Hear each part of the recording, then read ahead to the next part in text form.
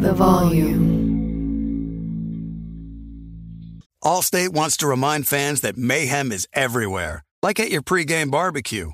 While you prep your meats, that grease trap you forgot to empty is prepping to smoke your porch, garage, and the car inside.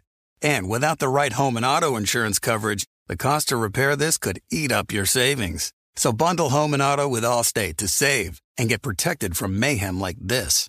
Bundled savings vary and are not available in every state. Coverage is subject to policy terms and conditions. Thank you for traveling with Amex Platinum. To your right, you'll see oceanside relaxation at a fine hotel and resort property. When booked through Amex Travel, you can enjoy complimentary breakfast for 2 and 4 p.m. late checkout. That's the powerful backing of American Express. Terms apply. Learn more at americanexpress.com/withAmex.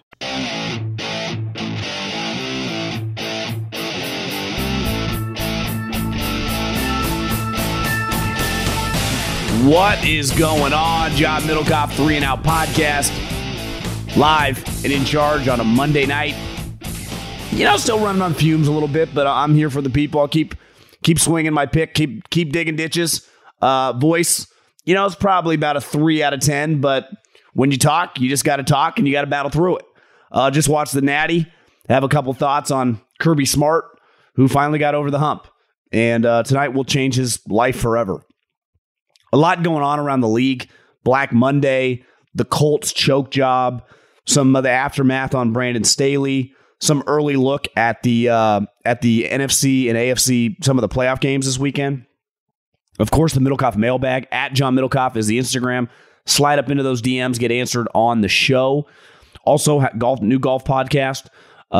Say just on this feed. So subscribe to the feed, share it with your friends. The golf podcast will just be on the 3 and Out podcast feed. So if you listen on through Colin's feed, make sure you subscribe to that 3 and Out feed. So do that 3 and Out feed, share it with your friends. And yeah, the national championship game. I texted a friend who basically every team in the league sends a representative to the SEC championship game. Mainly because, and I guess this wasn't the SEC championship game. This was the national championship game, but it was the rematch of the SEC championship game.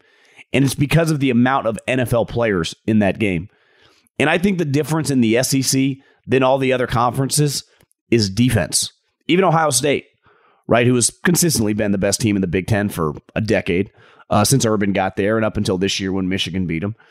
They dominated on defense, right? That was their point of difference. Defense, physicality. I talked to Dante Whitner on my other podcast last week, and it was all about defense. And you look at that game, and I said, who would you want on Georgia? And my buddy's like, we don't have enough picks to take every guy I want.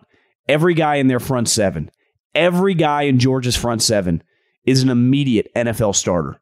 Did you see the talent on Alabama up front?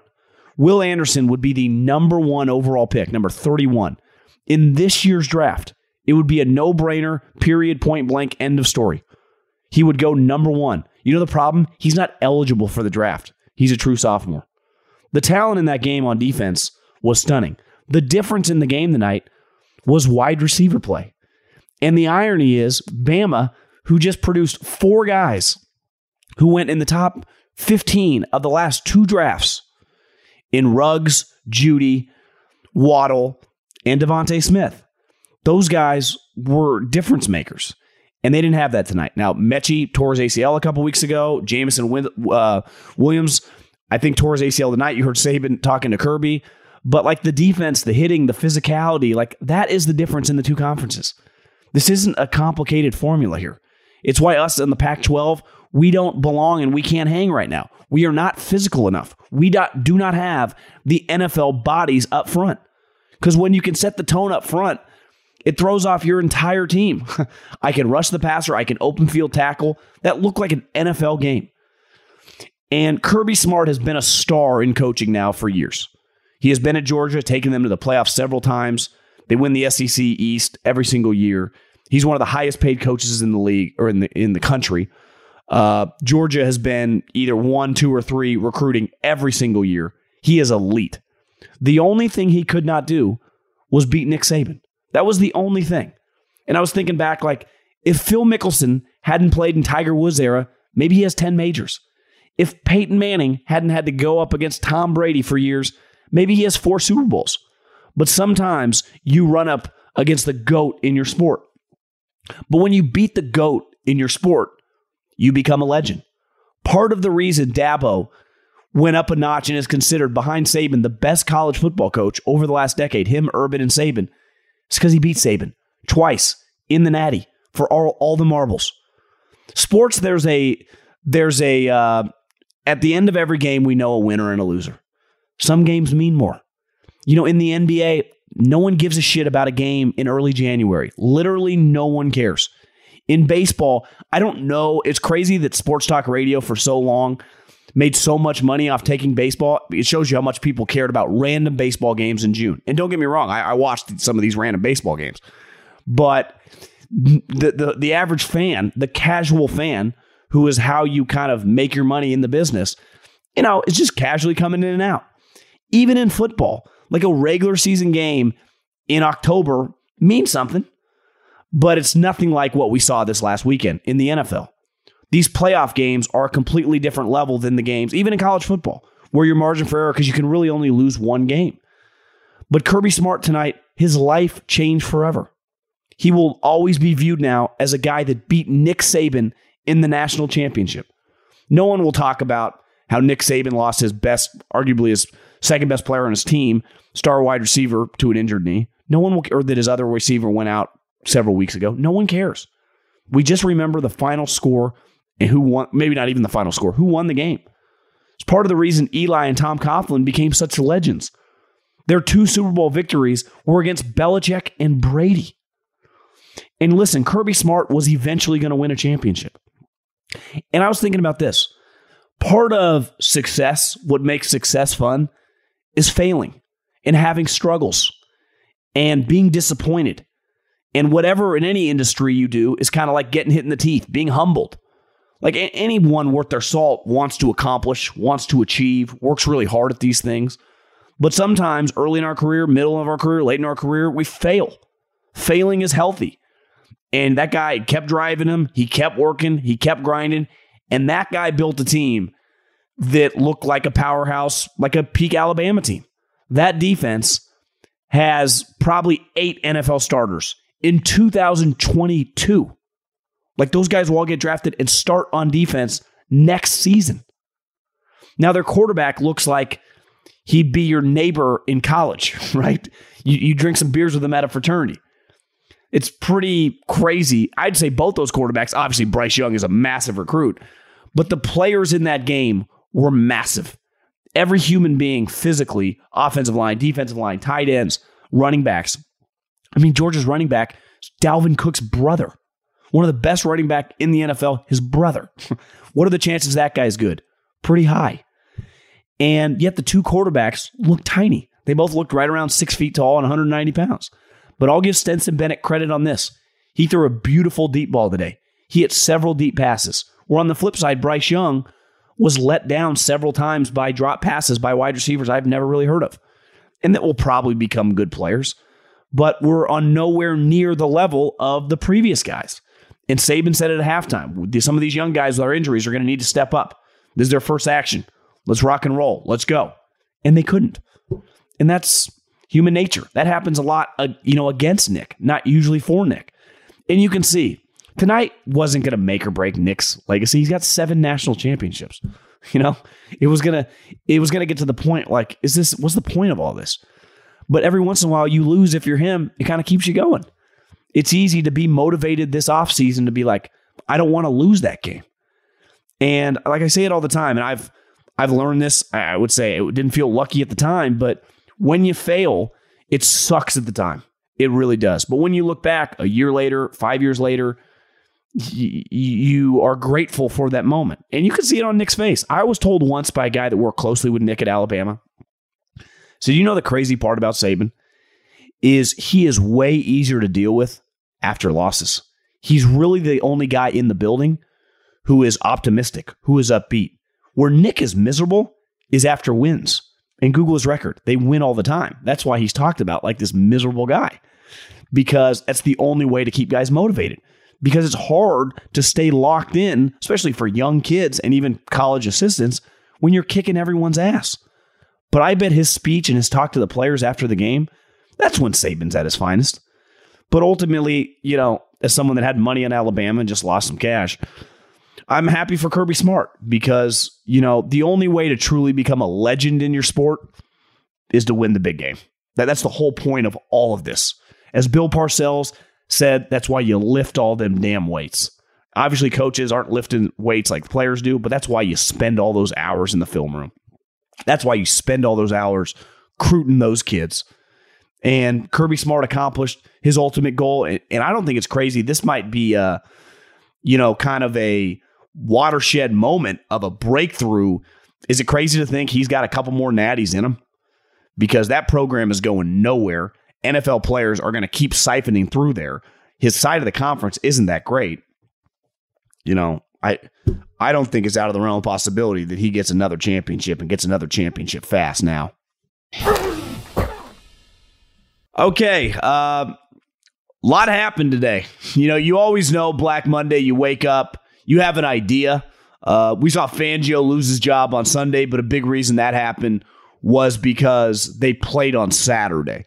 The other teams, the Bears, the Vikings, I think the shocker of the day, Miami, Gettleman retired. We all knew Gettleman was done. So let me start with this. These jobs, being a head coach or a general manager, are elite jobs, right? You get to run NFL franchises. You make a boatload of money. You become immediately, in a very high-pressure public job. Everyone knows who you are in some of these cities. And they're very, very competitive. A lot of people in this business want those jobs. The head coaching jobs, we're used to those happening. Every single year, we get a ton of turnover, right? 5 to 7 coaches. That is very, very normal. What we don't have very often is general manager openings. Some years, we don't have any general manager openings. Within the last 12 hours, the Vikings fired Rick Spielman, who I think is good. As someone texted me in the league, the Bears should be all over him. The Bears fired Ryan Pace, who's terrible. And the Giants general manager job is opening. Those are 3 pretty good jobs. Last time I checked, the Giants are pretty loyal to their GMs. Not as much to coaches, unless your name is Joe Judge. But this is only going to be if he survives year 3. And who knows? To me, it's no guarantee when the new general manager comes in that Joe survives. But I'm not going to waste time talking about a guy on 3rd and 8 who ran a quarterback sneak. But I do think the Vikings and the Bears job, you can be the general manager in the city of Chicago. Now, they're kind of in cap hell. They have major roster restructuring to do. But what I'll be interested to see with Minnesota and Chicago, are they going to hire general managers first? Because if they're going to hire general managers first and allow them to hire the coach, that's as good of a job as there can be in the NFL. Because as we know, that is not normal. A lot of times now, when you hire Kyle Shanahan, Andy Reid, Pete Carroll, whoever, obviously those are big, Matt Rule, they hire the GM. So the general manager is not truly like an old school general manager. He answers to the coach. He facilitates everything the coach wants. Gruden, for example, with Mayock. But if I get to hire the coach, now we have to work together, right? I don't want to force players on my coach that he does not want. But if I get the opportunity to not only hire the coach but run the roster, that's an elite job for the executive scouting community. Now, the Minnesota Vikings, they have a problem on their hands. They have a $35 million quarterback who's just okay, and they're kind of stuck with that. But their roster isn't too terrible. They have been very, very competitive these last couple years. Mike Zimmer had to go.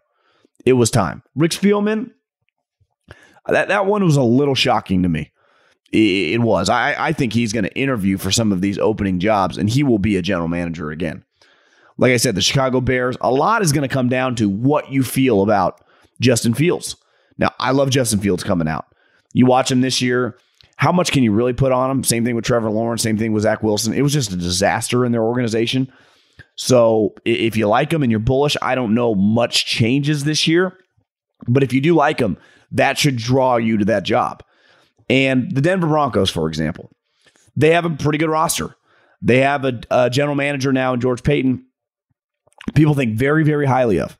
And if the Broncos hadn't hired him last year, I would imagine he would just get elevated. He would have been the Minnesota Vikings GM because he was Rick Spielman's number 2 and very, very highly thought of.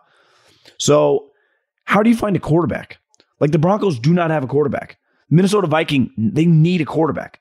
The New York Giants do not have a quarterback. Even Miami, which was kind of the shocker of the day. Listen, Miami's just an average franchise. Just Google their records over the last 25 years post-Marino. I think their average record is like 8-8. That's who they are. But Brian Flores won 19 games the last 2 years. Last year with Ryan Fitzpatrick, who's like 38 years old. This year with Tua, little guy with a pea shooter arm. I don't blame Brian Flores. Can you imagine every single day, some of the reports coming out that Brian Flores and his relationship with Tua had deteriorated, and same with the general manager? And here's the thing in the NFL, and I'm sure many of you know this, just following the league. There's a lot of drama, and the reason there's a lot of drama is because there's a lot of backstabbing. A lot of shady shit goes on. Because what I said, these jobs are so lucrative. So Chris Greer, the general manager of the Miami Dolphins, he doesn't want to lose that job. While Brian Flores is making $6-7 million, he's making 2 or 3. That's how many jobs pay you 2 or 3 on your W-2 in America? Not many. So the moment he starts seeing a rift, you start working with the owner. The other thing, as a general manager, you end up spending more time with the owner than the coach, especially during the season. So it would not shock me at all if shady stuff happened. And I don't know this, but if I had to take an educated guess, it would be hard for Brian Flores to just look at Tua every day, just knowing, oh my, especially if he wasn't on board with the draft pick, if he, let's say, wanted Justin Herbert and Greer forced Tua on him, how could you coach him with a straight face? It's easy to say, and people do this a lot, be a pro, act professional. And it's another thing to be human. And when you watch your quarterback, who you're never, and you're maximizing everything you have, because they have been right in the mix. Last year, they missed the playoffs by a game. This year, they missed the playoffs by a game. Imagine if they had Justin Herbert. They would have been in the playoffs by back-to-back years. But no, they drafted Tua, who is just, average. That's what Tua is, average. And there's nothing wrong with having, the Denver Broncos would die to have an average quarterback. The problem is they drafted him 5th overall, and they're stuck with him. And here's the thing no one ever knows, except like the people inside the building and really just the GM and the coach and maybe, an offensive coordinator or assistant GM, is what the owner is doing. Like when I worked at the Eagles, I didn't really know what Jeffrey Lurie was telling Howie or Andy. I'm not in on those conversations. No one is, except those two guys, right? If you go to some of these buildings, it's the decision maker is in with the owner. What is Stephen Ross telling Brian Flores and these guys to do? He could have ideas that are so batshit crazy that if you heard him, you'd be like, what is going on? Someone told me today that he scouts college guys during the season on Saturdays when he's at his house watching football, takes notes, forwards them to his GM, and they've drafted some players that he's seen on Saturday night. It's like, Steven, bro, just work the stock market, work your real estate, make your money, just hire people and let them work. Now, it's easier said than done. If you or I owned an NFL team, I actually think I would be like an absentee owner. I would just cash checks. I would pay a premium for my head coach. I would obviously desperately want a franchise quarterback, and then I would just let him cook. I would not live and die every day with the team. I wouldn't. I'd be chilling, playing golf. I'd come through the office, head to practice every once in a while. But my ideas, assuming I'm just some businessman, would not be consumed with like the best guard we could find in the 5th round. Isn't that their job? I just wonder if Stephen Ross is a terrible owner. Because I'm watching the Bears. I saw some clips of their press conference. They feel like it's 1998. Feels like a mom and pop shop in the 3rd biggest market in America with a huge brand in the Chicago Bears. They just feel old, feel a little archaic.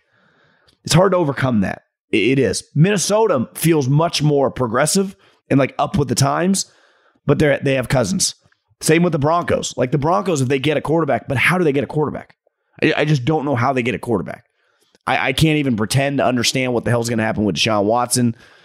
Russell, I'm tired of talking about Russell Wilson trade demands. Aaron Rodgers, why would he leave the Green Bay Packers? So if one of these teams get Deshaun Watson, they would immediately be good. But remember, he has a no trade clause. And part of him wanting to go to Miami, I thought, was Brian Flores. So now maybe Stephen Ross was just wanting to ride it out with Tua. Maybe Chris Greer's involved, on board with that. But Black Monday, man. The general manager jobs, though, are the part that I don't think we're talking enough about, because typically there are some years, even despite all the coaching turnover, when 0 general manager jobs come open. The New York Giants, Chicago Bears, even the Minnesota Vikings, that's a pretty good job. Man, it doesn't feel like we've seen the last of this either. Texting with someone today, Rich Bisaccia with the Raiders. Is he really going to get a shot? I don't know. I would lean he does not get a real shot. He's not the head coach next year, even though he deserves it. And I'm not a big fan of the word deserves, but he's done an awesome job. And then the other cool part about over the next month is all the guys that are interviewing, right? Kellen Moore, Eric Bieniemy, Dan Quinn. Crazy thing about Dan Quinn, and I think sometimes we overreact in sports. Like, this guy will never be a coach again. It's it for this guy's career. Dan Quinn got fired last year, goes to the Dallas Cowboys, has an incredible season as their DC. Their defense, especially the front seven, kicking ass and taking names. Now it feels he's a lock to get a head coaching job. Talk about a bounce back. And I got no issue with Dan Quinn. I like his energy. I'm a fan of bald people. But he just went from a guy that didn't know anything about defense, right? And his defenses in Atlanta were terrible, to now going to have potentially his, pick at a couple jobs. That changed pretty quickly for Quinn. So the key is to be a coach. Once you get fired, is just go to a good team. Go become a coordinator and have a top unit, and you get put back in the mix, and be a good guy. I think being a good guy and being someone that people like to work with matters. Because as we see with Flores and Greer, we've seen forever with Balky and some of his guys, you got to be able to work together. This is a very, very uncomfortable environment. You're going to lose naturally. Even if you have a good team, you're going to go 11-6. You're just going to go through some rough times. People get injured. So you have to find someone that you can work with. There are some things that are too good to keep a secret. Like how your Amex Platinum card helps you have the perfect trip. I'd like to check into the Centurion Lounge. Or how it seems like you always get those hard-to-snag tables. Ooh, yum. And how you get the most out of select can't-miss events. With access to the Centurion Lounge, Resi Priority Notified, and Amex card member benefits at select events, you'll have to share. That's the powerful backing of American Express. Terms apply. Learn more at americanexpress.com/withAmex. Attention all wrestling aficionados. Wrestling with Freddie makes its triumphant return for an electrifying 4th season. This is Freddie Prinze Jr., and I am beyond thrilled to announce that our wrestling extravaganza is back, and joining me once again is the one and only Jeff Dye. Get ready as we highlight the most jaw-dropping matches, dissect the fiercest feuds, and uncover the latest twists and turns in the world of pro wrestling. We're dusting off our legendary side quests and unleashing a barrage of brand new segments that will keep you guys on the edge of your seat, like our talks on Unsanctioned Thursdays. Freddie, you know we got to give the people what they want. This season, we have an all-star lineup of special guests who are going to be gracing our podcast, bringing with them their own unique insights, experiences, and all of that in the world of pro wrestling and beyond. Whether you're a seasoned wrestling veteran or a fresh-faced newcomer, we promise an experience like no other. So buckle up, wrestling fans. Listen to Wrestling with Freddie as part of the My Cultura Podcast Network, available on the iHeartRadio app, Apple Podcasts, or wherever you get your podcasts. I'm Hannah Storm, and my podcast, NBA DNA with Hannah Storm, digs deep into the history of professional basketball, along with my own, as one of the first female sportscasters. Now let's get you up to speed on what else happened around the NBA today. We talk to all sorts of people I interacted with, from Dr. J to Charles Barkley, and recap iconic moments. Yes, he's got it. Here he comes. Way rock the baby to sleep and slam dunk. As well as some of the wild stories behind the scenes. We were like, what? What are we in for? The scoreboard crashes before we even tip a game off. Today, the NBA is a global sports and entertainment giant. Players are multimillionaires and cultural icons. Iguodala to Curry, back to Iguodala, up for the layup. Oh, blocked by James. LeBron James. And these stories are about how we got here, both on and off the court. And what's next? Listen to NBA DNA with Hannah Storm on the iHeartRadio app, Apple Podcasts, or wherever you get your podcasts. The Big Take from Bloomberg News brings you what's shaping the world's economies with the smartest and best-informed business reporters around the world. Western nations like the U.S. and Europe Mexico will likely have its first female president. And then you have China. And help you understand what's happening, what it means, and why it matters. He'll get his yo-yos to Europe in time. But the longer this drags on, the more worry he's getting. They knew that they needed to do this as fast as they possibly could to get a drug on the market as fast as they could. I'm David Gura. I'm Sarah Holder. I'm Saleha Mohsen. We cover the stories behind what's moving money and markets. Basically, everyone was expecting, if not a calamity, certainly a recession. But the problem is that paperwork, as our reporting showed, is fake. As someone who's covering the market, I'm often very worried about an imminent collapse. So I'm thinking about it quite often. Listen to The Big Take on the iHeartRadio app, Apple Podcasts, or wherever you get your podcasts. The big story from Sunday that I didn't talk about on the Monday pod, I still can't believe this happened. And maybe I was naive. Maybe I just refused to even acknowledge the possibility. But the stat was out there, right? The Jacksonville Jaguars had beaten the Colts from 2014 up until 2020. They have never lost to them at home over the last 7 years. And I was like, this team's terrible. They got 2 wins. They just lost 50-10 to the New England Patriots. Colts have to win and get into the playoffs. Not only are they not going to lose, this should be easy. And being at SoFi and watching Stan Kroenke had the games up and you're watching it and they're down double digits and getting their ass kicked, getting worked. That is one of the most eye-opening results I can ever remember. They had 2 wins. 2. And I don't fault the Colts for making the trade for Carson Wentz. Their options were limited. Rivers wanted to retire. I don't think he wanted to return. He wanted to go coach high school football. And I also think Rivers was like diminishing returns. Last year, whatever, he was like 24-12 or, and he was okay. But he was headed toward like being like Big Ben in a year or 2. So it was only going to get worse. It wasn't like he was going to sustain even that level of play. So they had to pivot. And Carson was their only option. Now, the compensation, Carson was coming off a terrible season. There is no way around it. If you watch the Philadelphia Eagles play up until he got benched, Carson Wentz sucked. I think he was a bottom 5 quarterback in the NFL. He was an atrocious player. But Frank, and this is, the strength, I think, as any good head coach is believing that you can help guys out, especially guys that you have a connection with, guys that you think that skill set will work in your offense. You can get the best out of them. And that is a characteristic you would always want in a coach because they influence the individuals, right? So I'm if I was a GM or I was an owner and my coach was pounding the table, I can make this guy a good player. I would listen to him. Especially Frank has kind of earned the right of just stabilizing that organization. And they didn't have a choice, really. But it failed. And it failed kind of miserably because they got to give up they did not make the playoffs. I think their pick is 18. I haven't even looked at the draft order yet, but I thought I saw that on Twitter. And the Eagles made the playoffs. The Eagles, now you can't, we try to do this with Khalil Mack and Amari Cooper. You have to let a trade play out and look back on like 3 or 4 years.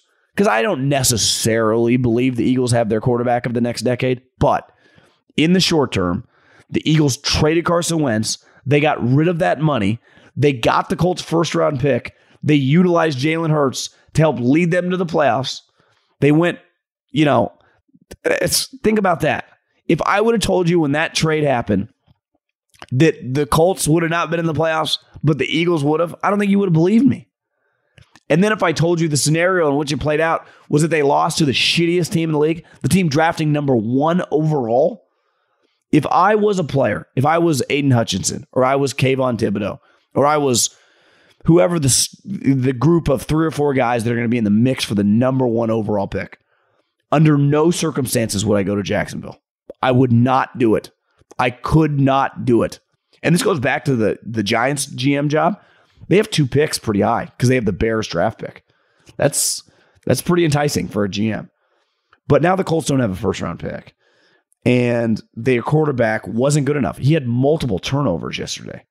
And if you just watch him, he just consistently left something to be desired. Now, I wouldn't say they're the most explosive offense on the outside.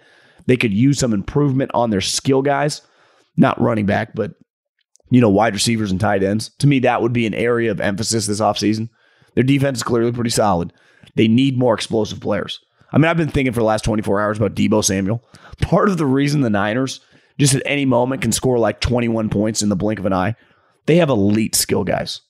Watching the Rams yesterday, Cooper Kupp just at any moment can just get you 150 yards in 2 quarters.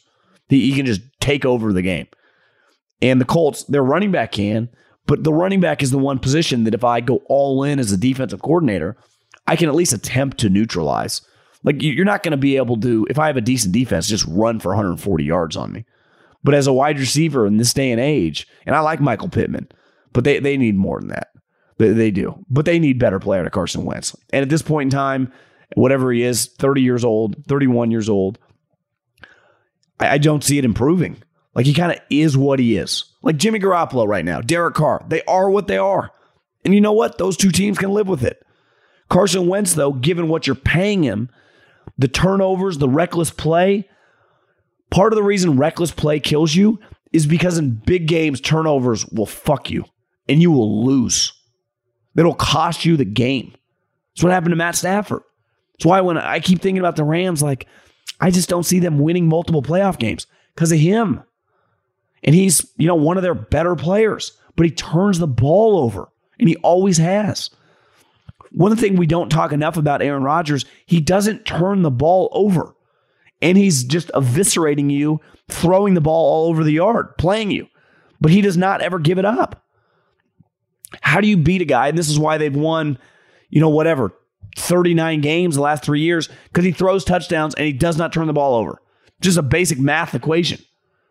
It's why the 49ers can be a roller coaster with Jimmy, or the Rams can be a roller coaster with Matt Stafford, or the Colts are just all over the map with Carson Wentz. Because when I give you the ball, we hammer this home in high school football, let alone college football, and definitely the pros. Turnovers, turnovers, turnovers. Avoid them at all costs. Win the turnover margin. Win the turnover battle.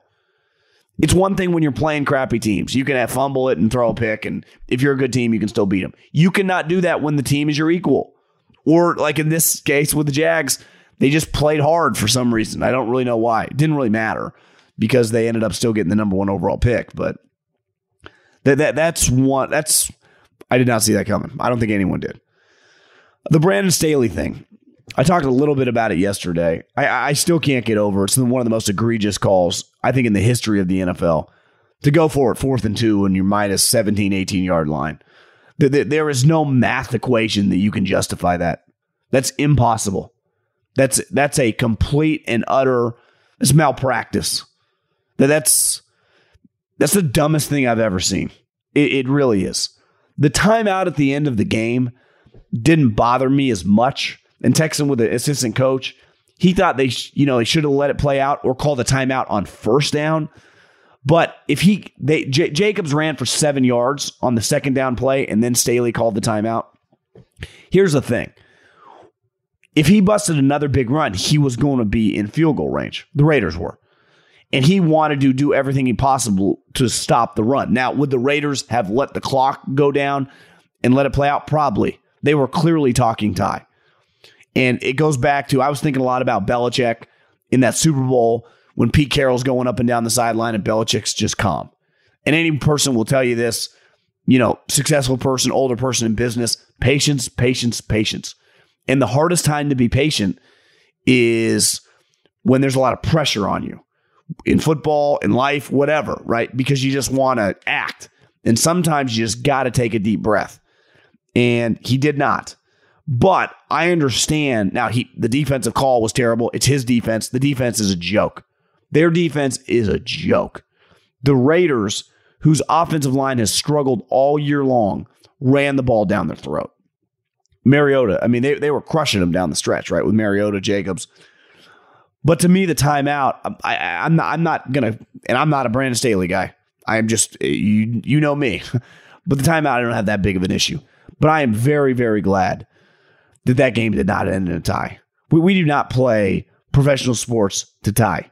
You play, as Herm said, to win the game. And I don't necessarily blame the Raiders if they had just played it out, if he hadn't called the timeout, but I'm glad it played out. The right thing happened.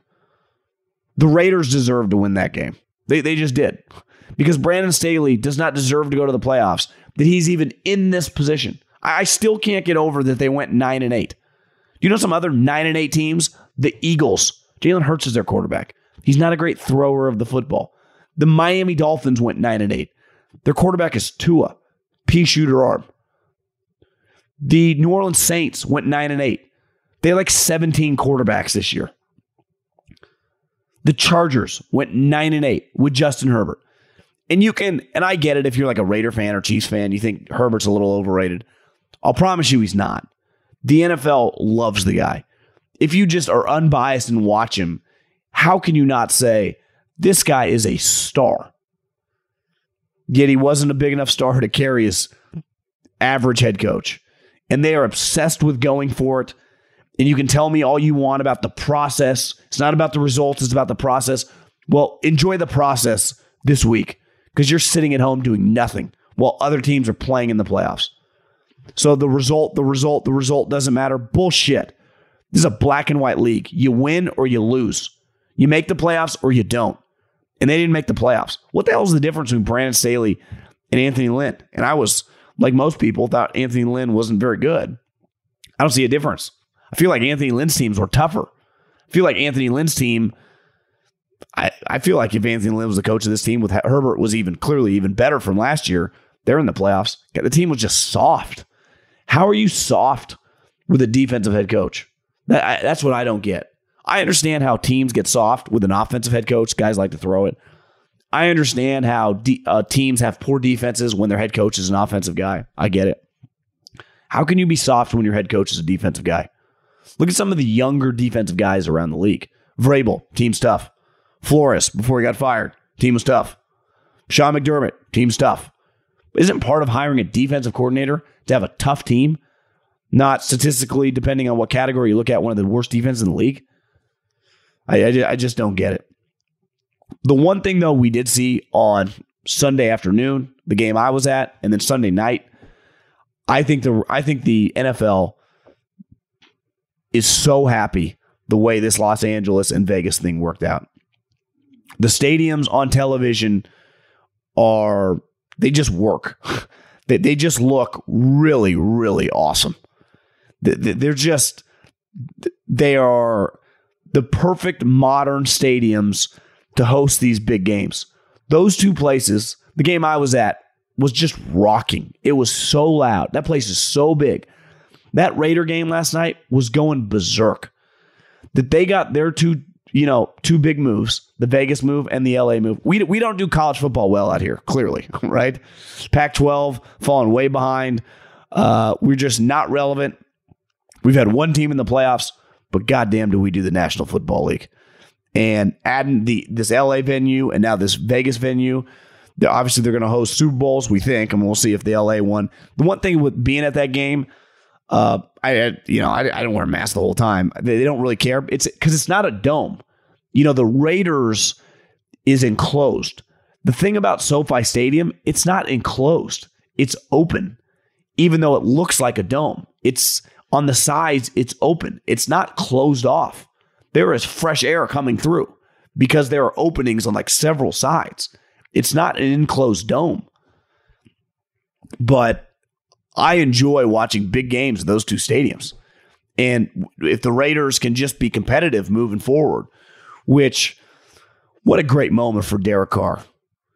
Think about what that guy has been through. He's been the starting quarterback for the Oakland Raiders since he got drafted. He won the job as a rookie, 2014, up until this week, still the starter, right? He's going to start in his first playoff game. But think of what that organization has been through. They're the butt of many jokes. Their moving saga was just exhausting for years around here. This, the Gruden experiment, even though I know him and John had a good relationship before the controversy happened. But then when John got fired and then a couple weeks later, Henry Ruggs kills someone, everything that guy has been through. And to take so much pride in being the Raiders quarterback. He truly takes a lot of pride in being the Raiders quarterback. Where you would say over the last 20 years, besides like Charles Woodson, and he, I'd say, was a little unique because he got drafted to the Raiders when they were good and, played on really good teams with the Raiders. Derek has mostly been on crappy teams in an inept organization. When John Gruden first got here, they traded Khalil Mack and Amari Cooper. Think about that. Yet somehow this year, with Zay Jones and Hunter Renfrow and a terrible offensive line and an interim head coach, he helped them get to the playoffs. Just a very, very cool story. Like the LA story, is it really that cool? They traded 2 first-round picks for Matt Stafford. They traded a second and a third for Von Miller, who had 1 sack in the game. But for the most part, I didn't notice too much of Von. I said at the time, I thought that trade was pretty nuts. Thought that was pretty bold. Now, I don't think they necessarily regret it, but he's going to be a free agent. So they don't have a first-round pick. They don't have a second-round pick. They don't have a third-round pick.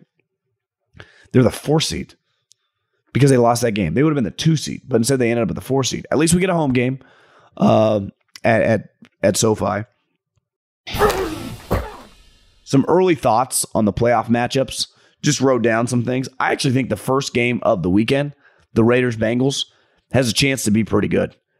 If I would have told you 3 months ago, even more than that, let's say in August, that the Raiders or the Bengals would be in the second round of the playoffs, I don't think you would have believed me. Maybe the Raiders, just because, they had been making progress, but, they went 8-8 last year. They missed the AFC playoffs by 3 games. I wasn't going to pick them to make the playoffs. The Bengals, if they would have had a good season, I would have said, 7 wins. They're hosting a playoff game. They won the AFC North. Incredible accomplishment by them.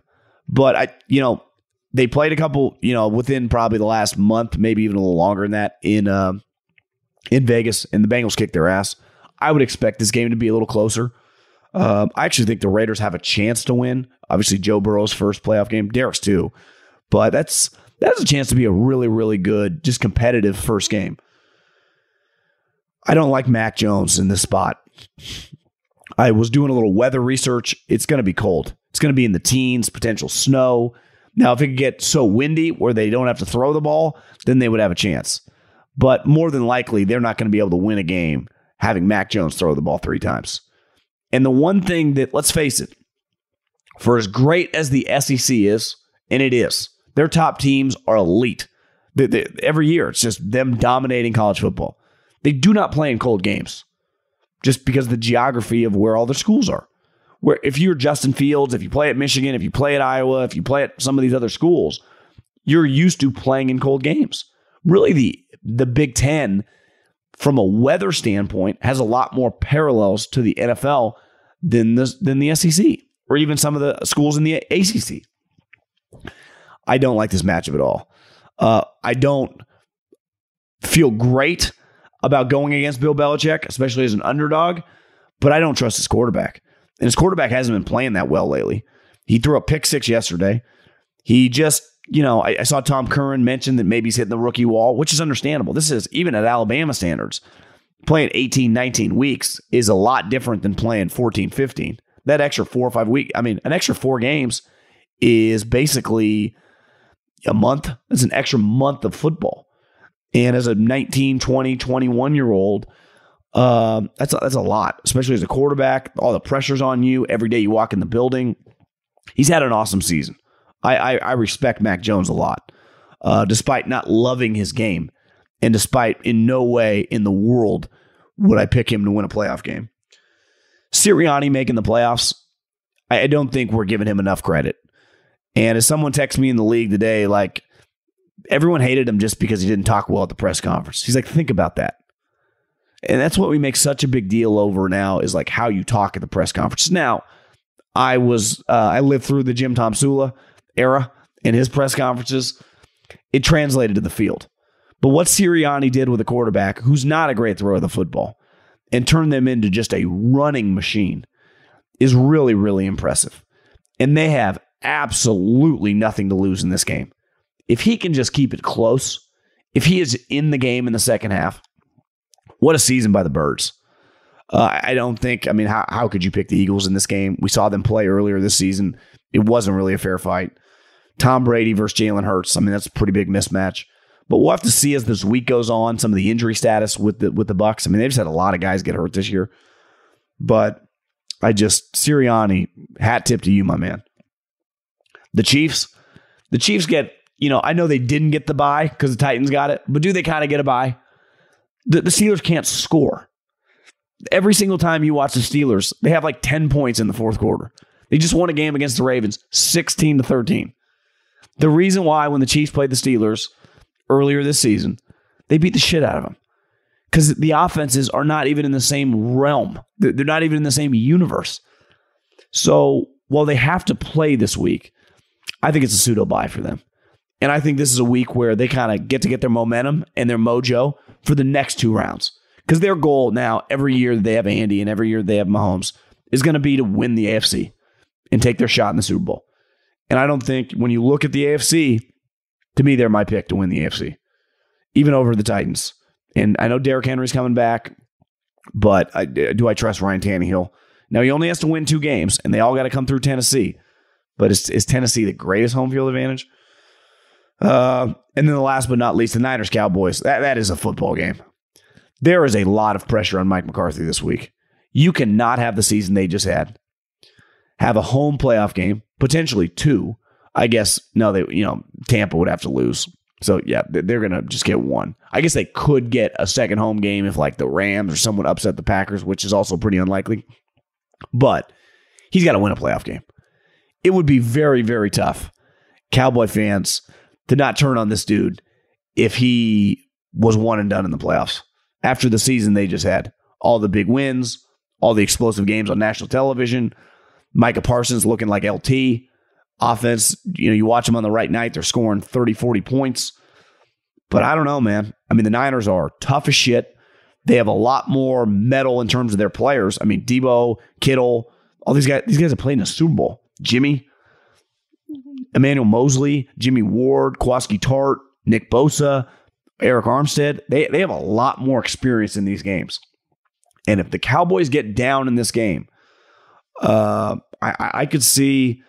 I like the Niners. I just do.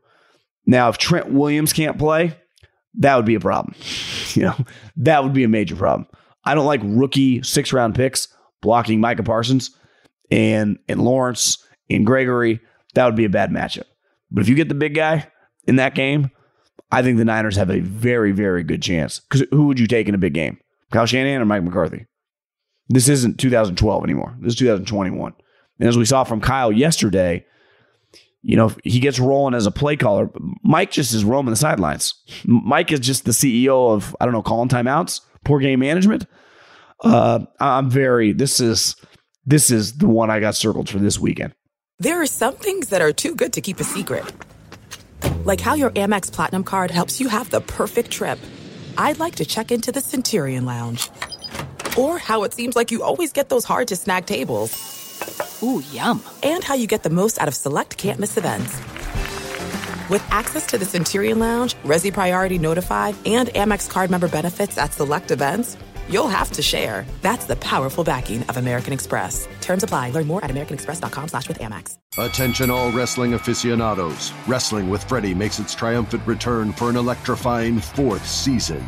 This is Freddie Prinze Jr., and I am beyond thrilled to announce that our wrestling extravaganza is back, and joining me once again is the one and only Jeff Dye. Get ready as we highlight the most jaw-dropping matches, dissect the fiercest feuds, and uncover the latest twists and turns in the world of pro wrestling. We're dusting off our legendary side quests and unleashing a barrage of brand new segments that will keep you guys on the edge of your seat like our talks on Unsanctioned Thursdays. Freddie, we got to give the people what they want. This season, we have an all-star lineup of special guests who are going to be gracing our podcast, bringing with them their own unique insights, experiences, and all of that in the world of pro wrestling and beyond. Whether you're a seasoned wrestling veteran or a fresh-faced newcomer, we promise an experience like no other. So buckle up, wrestling fans. Listen to Wrestling with Freddie as part of the My Cultura Podcast Network, available on the iHeartRadio app, Apple Podcasts, or wherever you get your podcasts.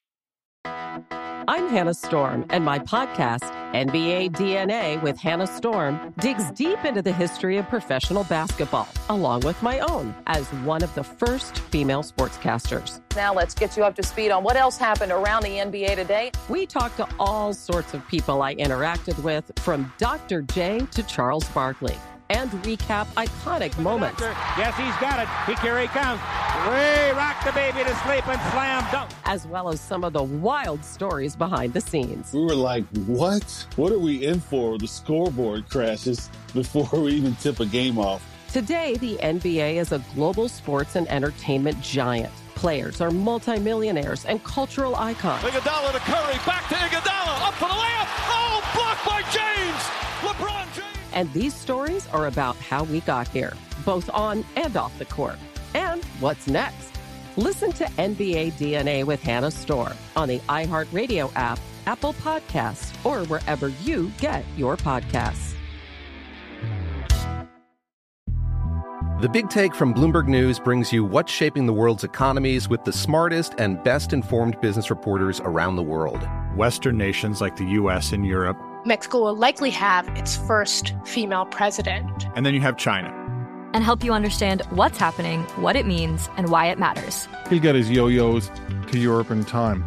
But the longer this drags on, the more worry he's getting. They knew that they needed to do this as fast as they possibly could to get a drug on the market as fast as they could. I'm David Gura. I'm Sarah Holder. I'm Saleha Mohsin. We cover the stories behind what's moving money and markets. Basically, everyone was expecting, if not a calamity, certainly a recession. But the problem is that paperwork, as our reporting showed, is fake. As someone who's covering the market, I'm often very worried about an imminent collapse. So I'm thinking about it quite often. Listen to The Big Take on the iHeartRadio app, Apple Podcasts, or wherever you get your podcasts. Okay, let's go Middlecoff mailbag. At John Middlecoff is the Instagram. Slide up into those direct messages. I have a ton.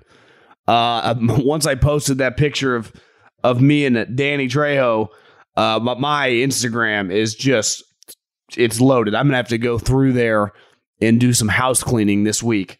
That feels like a Wednesday or Thursday project. But let's start, again, Instagram, John Middlecoff mailbag. Slide up into those DMs and get your shit answered on this show. I was thinking about the Cardinals and how fearless they've been at making bold changes when something isn't working. This is from, just says M, Mike. It seems as if Cliff is not working. Assuming they don't make a playoff run, how bold and smart would it be if they let Cliff go and hired Brian Flores, who the Dolphins just foolishly fired? Also, the playoffs. I love the expanded format. One criticism the system takes is the favor shows to division winners who sometimes win less games than good wildcard teams. Seems like the solution is to keep divisions still reward the winner. I actually don't think that happened this year, right? All the wildcard teams in the NFC and AFC were not as good as the division winners, but that's kind of unique. So 8-9 hypothetical division winner, I agree. I don't, to me, if you go under 500 and win your division, you should not get a home playoff game. I'm behind that 100%, always have been. Remember, was it last year, the football team? They got to host the Tampa Bay Buccaneers. Give me a break. I would fire Cliff. He has a ceiling. You know, you're limited. You could keep him, but I'm not giving him a big extension. What's his leverage? Where's he going? Who's hiring to be their head coach? You could just give him like a fake 1-year extension and kind of ride it out for a year. But we've seen it now. They've lost 4 of their last 5.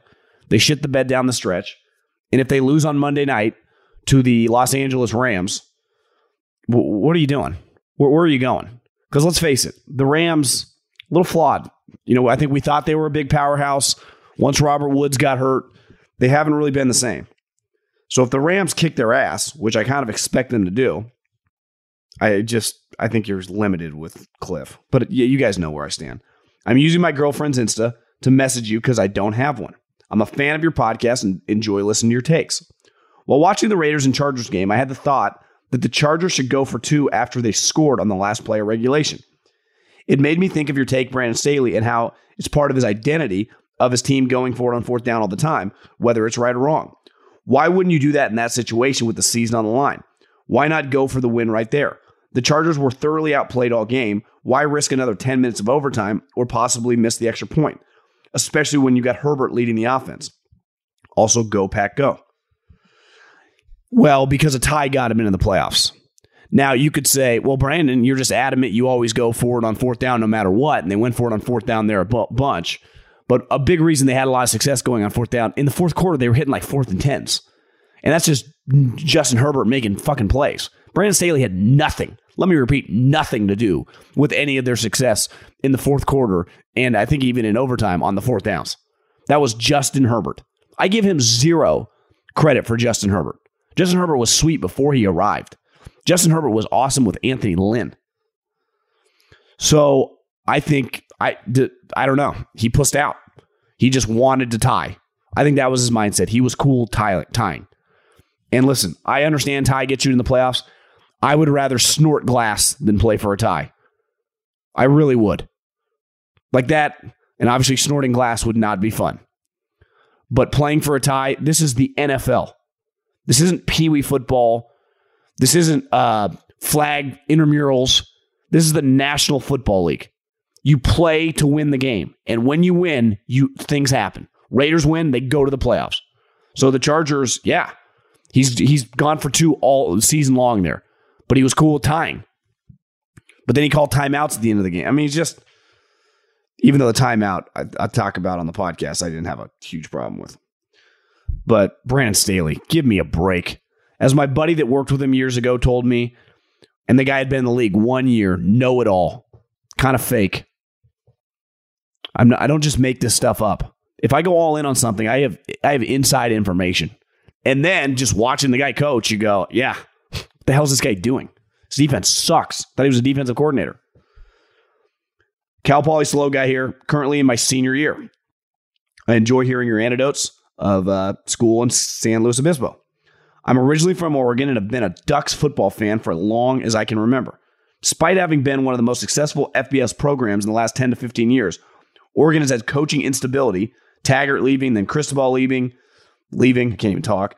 Such quick coaching turnover probably isn't good for the program and also makes Oregon look like a stepping stone to bigger schools. Furthermore, this definitely doesn't help with getting top-notch recruits or attracting a coach who will want to build the program to championship contending levels.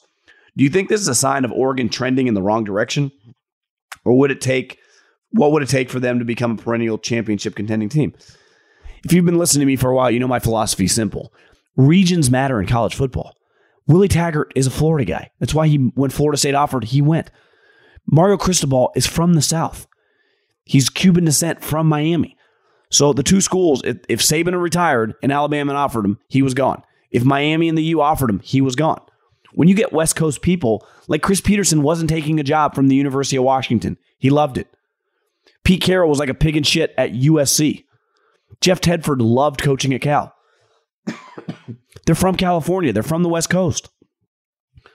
So I think that matters. Dan Lanning, this guy's really impressive. You watch Georgia play defense, they're full of ass kickers. But if Dan Lanning gets offered Florida or LSU or one of these jobs, Clemson one day if Dabo leaves, he's going to go because he's not from the West Coast. And you naturally are driven back. I'm not a 49er fan, and now I even root against them to see Aaron Haberman's reaction. My question is, would you drop Staley for Flores? Grew up in Miami, but I have been a Bengals fan my whole life. That being said, my family and I are all invested in the Dolphins since I've been born. I just can't believe they would drop Flores unless they have a plan on a big swing like Harbaugh. The owner came out and said that they are not going after Jim Harbaugh today. If I'm the Chargers, I could upgrade my coach. The Chargers are into pinching pennies. Dean Spanos would never pay him to go away for 3 years. Brandon Staley, even though Brandon Staley's probably making $5 million a year, which, again, a lot of money, but it's not like he's a $12 million coach. You know, Pete Carroll, if you fired Pete Carroll, you owe him like $60 million. Brandon Staley, probably $15 million check. Dean Spanos would jump in front of a bullet before he cut a $15 million check for a coach to go away. They're not firing Brandon Staley. Though, I think he showed it's a fireable offense. Brandon Staley would not... Can you imagine owning a team and having Brandon Staley as your coach and feeling good about it? Especially with Brian Flores. Hell, Doug Peterson. Like, what does Brandon Staley do besides go for it on fourth downs? He's a defensive coordinator. His defense stinks. I just don't get it. Part of, I think, my anger, too, is the media just eats him, slurps him up. It's exhausting. I mean, it's so predictable. You know, it really is. And then you watch him in the biggest moment, gets clowned. Of course he does. By an interim coach, lifetime special teams guy. Glad for Rich. That was awesome for the Raiders. It really was. Very happy for the Raiders. Titans fan from Calgary. Ever been? No, I haven't. Just got out of minus 30 degrees. Yeah, that's why. That's why I've never been. Could spell for 3 weeks, so needless to say, if you ever do make it, come in the summer. I will. I'm a huge Titans fan and appreciate the Vrabel shoutouts, but it still seems they're flying under the radar. I think the reason they're flying under the radar, they just don't truly have the talent of some of these other teams, but they are good. Like, they win games, which is all that matters. But I think part of the reason that you get a bunch of credit in teams like you is having like superstar players. You know, their superstar player, and really they have a couple superstars, have been hurt. A.J. Brown missed games. Derrick Henry's been gone for 2 months. I would not pick the Titans to win the Super Bowl. I don't, and listen, I'm rooting for them. John Robinson is cool to me. Anytime I know you, I'm just naturally going to root for you. I can text him. I get a text back. If we're on that level of basis, I'm a fan. I went to Nashville one time. I interviewed him, went to practice. Vrabel's first year. I root for them. But I don't feel great depending on the matchup. Like, I don't think they're a lock to win a playoff game. Now, if Derrick Henry is just back, full strength, they're in pretty good shape. But John and Vrabel, and it's hard to win in the playoffs. You can remember the Titans once upon a time, Jeff Fisher. I think he had a 13-3 team, and he lost in the second round. Sometimes it's hard coming off a bye. But I think it's going to be very, very difficult. Definitely difficult for them to win 2 games. If they do it, it's one of the most, it'd be incredible. That would be an outstanding story. If the Titans was a 1 seed and then won the AFC, man, maybe I'm underestimating Vrabel, even though I'm a guy that props Vrabel up. I've drank about 7 Gatorades since I've been home. Love the pod. Not a Chargers fan. But I do have a question. Why in the hell would Staley call a timeout toward the end of the Vegas game? It looked to me that Vegas was content with running the ball. I text someone involved in the game, and they thought he should have called a timeout after the first play. Once they got to the second down, and it was 3rd and 4 or 3rd and 5, he should have just let it play out. Because the Raiders, if they didn't get it, the problem is his run defense is so bad that if he had just let it play out, Jacobs might have bust the run anyway. So I the one thing I give him a little bit of a pass on, the timeout doesn't bother me as much. But I also do I think that Staley knew what he's doing? I do not. Because they basically called a timeout. They took Murray out of the game, their middle linebacker. They put in a big defensive lineman. The Raiders changed the play call because the way play calls work is based on your personnel. It's how I call my offensive play. So when you run in defensive players, I call the play based on that sometimes. So once they brought in, Lindell Joseph, I think the guy was, instead of Kenneth Murray, to have like a bigger upfront group to try to stop the run, I think the Raiders kind of changed the original play call. So Staley's intellectual elitist mindset cost him because whenever you stop the clock, you give people time to think. The hardest part about, I just say pro sports in general, but football or even basketball, in the flow of the game, it's just going. You let your instincts take over. In football, there are obviously 40 seconds between plays, but it's all kind of on the fly. You're adjusting, even adjustments and audibles happen under 10 seconds on the play clock. So you might think you see something and be wrong. But when you call a timeout, you give people legitimate time to kind of huddle up, and speak it out. The coach, the player, the booth. And it really blew up in their face. I get a lot of Staley DMs. Do you think the Chargers will do... They're not going to fire him. Samuel asked, I couldn't agree with your... I did have a take last week that they should fire Brandon Staley if he lost the game. I believe that more, though I don't think they're going to do it. My take was that's a fireable offense if you lose to the Raiders. And then the way they lost, but they're not going to fire him. So it's pointless to even talk about. There's a lot of speculation that Harbaugh becomes the next Raiders coach. Assuming they win tonight, and right now it looks like they will because the Chargers defense is atrocious, can you argue that Rich has earned the permanent title as head coach? I know Harbaugh is probably the better coach, but if he stays in Ann Arbor or takes a different job, what do you think? Disclaimer, I'm an Ann Arbor native, and I'm praying to God that he stays at Michigan. I think if Rich wins a playoff game, how would... The Raiders they've been to the playoffs. This is their second time in 19 years.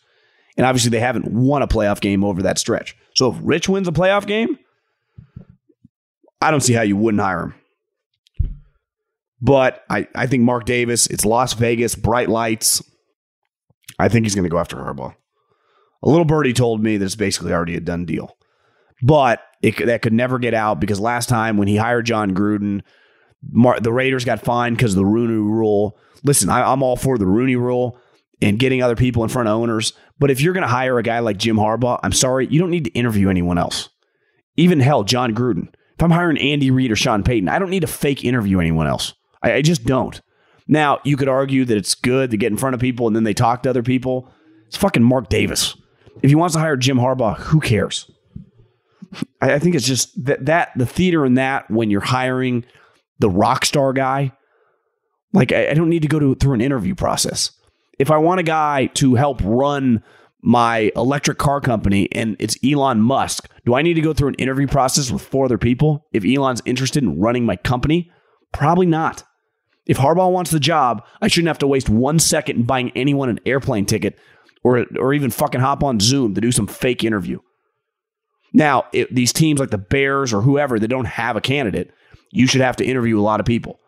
But if Mark Davis wants to hire Jim Harbaugh and Jim Harbaugh wants to be the head coach of the Raiders, I think it is moronic to have to pretend to interview and do fake interviews. And they did that with John Gruden. I think they interviewed like T. Martin, who was the wide receiver coach with the SC Trojans at the time. Like, if you're going to hire Rich, can you just elevate him? Or does he have to interview other people too? I don't know the rules on that. The rules change all the time, but like that would seem kind of stupid. Does he have to do fake interviews if he wants to elevate Rich to be his head coach? I don't know. If he did, I'd argue that would be even dumber than having to do fake interviews to go hire Harbaugh. Like, I can't just elevate Rich. I have to do some other interviews. This guy's just been literally coaching my team. Now, saying that out loud, I would doubt that he would. But I still don't believe he's going to hire Rich. Could be wrong. I don't have any inside information on that. And I know people around that team, they love Rich, and they obviously believe that he should get the job. Or at least they believe he should have a real chance. And I think most of them are unsure that he's going to. But it's hard to tell with Mark. Mark Davis, different cat. And that's the other thing with the Raiders. And this is where Mark was mad last time. They literally set the tone on diversity in the league. Hiring Mexican, Latino, or obviously Mexican, Latino, same thing. Black head coaches, black executives, women executives. And Mark was pissed. And it felt like really they were taking advantage of him last time with the Gruden thing. And sometimes I get, like, Raider fans feel that the league comes down harder on them than they do other teams. Sometimes I think they're, living in bizarro world. And other times I believe they're right. But when he hired John Gruden, I'm pretty sure he got fined. I think they lost a draft pick. You think Buffalo recent struggles with the Falcons, 3 INTs, Jets not really doing much until the fourth quarter will cost them down the line? You think Buffalo's recent struggles? We're going to see. I saw Sean McVay had a quote. How you're playing coming into the playoffs historically has meant nothing. Now, I do think having momentum going into the playoffs means something, but we've seen teams, not play great down the stretch and then win in the playoffs. So I like Buffalo headed into the playoffs. I'm now picked up a podcast during the summer. Big fan. I'm a big Cowboys guy and obviously now playing for your Niners. What do you think about the matchup? SF run game scares me, but Jimmy does not. Is there a big difference between Jimmy and Dak? I would say Dak's better, but by a lot? I don't know. The Niners have not really covered anyone all season. And you guys got CeeDee Lamb. You guys got Amari Cooper. Blake Jarwin's a pretty good player. The Niners can really stop the run. So I'm not thinking Zeke and Pollard are going to do much. The Niners run game, I think it's going to be a really good game. I'm simply going I'll take Kyle Shanahan over Mike McCarthy. I think Mike McCarthy has to win. He loses this game, home playoff game, after this season. Imagine how mad Jerry Jones would be. As an NFC West guy, what do you make of Rashad Penny's last quarter of the season? Lightning in a bottle or late bloomer finally stayed healthy? Also, if Nagy is fired, you think he would get along with Schneider? Yeah, I don't think they're firing Pete Carroll. I think Pete even said that yesterday, like he feels fine. Like Pete ain't getting fired. He's owed too much money. I'll be honest, I didn't really watch much Seattle down December. I mean, I saw his stats. I was kind of on an island. Some of my buddies in the league did not like Rashad Penny coming out of college. I loved him at San Diego State. So it's one of those that I'm rooting for the guy to be a good player. I just thought he was such a big physical back. I mean, I've seen highlights of him over the last month. It's not nothing. Anytime you put good games together, it should mean something. But, it's the season ends. So you have to start fresh from anew. Now confidence matters. So he believes starting about week 14, he started going off. 137 yards, 2 touchdowns. Average day against the Rams, 40 yards. Then 135 yards, 1 touchdown. 170 yards, 2 touchdowns. 190 yards, a touchdown. Shit, 4 of his last 5 games, 137, 135, 170, 190. Damn, this guy was pretty good.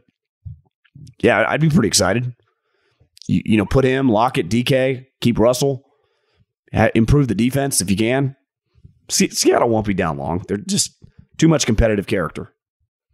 They actually weren't, to me, even as bad as their record, because if Russell was truly healthy all season, even if he had, quote unquote, like he was going to bound to have a down year, what would their record be? They went 7-10. When I just closed my eyes and think about Seattle, I was like, yeah, what was their record? 5-11, 5-12. That's what I thought in my head. 7-10. So if Russell's healthy all season, even if they, like I said, had it down, what are they, 9-8? I don't think it would have been inconceivable that all 4 NFC West teams got in the playoffs. If Seattle is your worst team in your division, and next year they're going to have the last place schedule, they'll be okay. So if Rashad Penny does turn into a player, like if he can rush next year for 1,300 yards and give them some balance in the run game, then, I think I kind of like Seattle to bounce back. Okay, that'll do it. Middlecoff mailbag. My throat is just holding on for dear life. I need to drink some tea these next couple days. Have a good week. Golf podcast coming out on Wednesday. Football podcast Friday. And we'll keep rocking and rolling. Peace.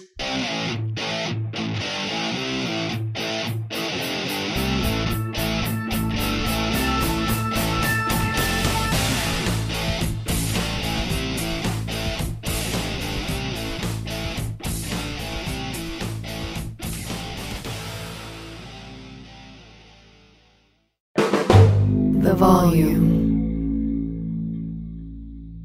It's Freddie Prinze Jr. and Jeff Dye back in the ring. Wrestling with Freddie makes its triumphant return for an electrifying 4th season.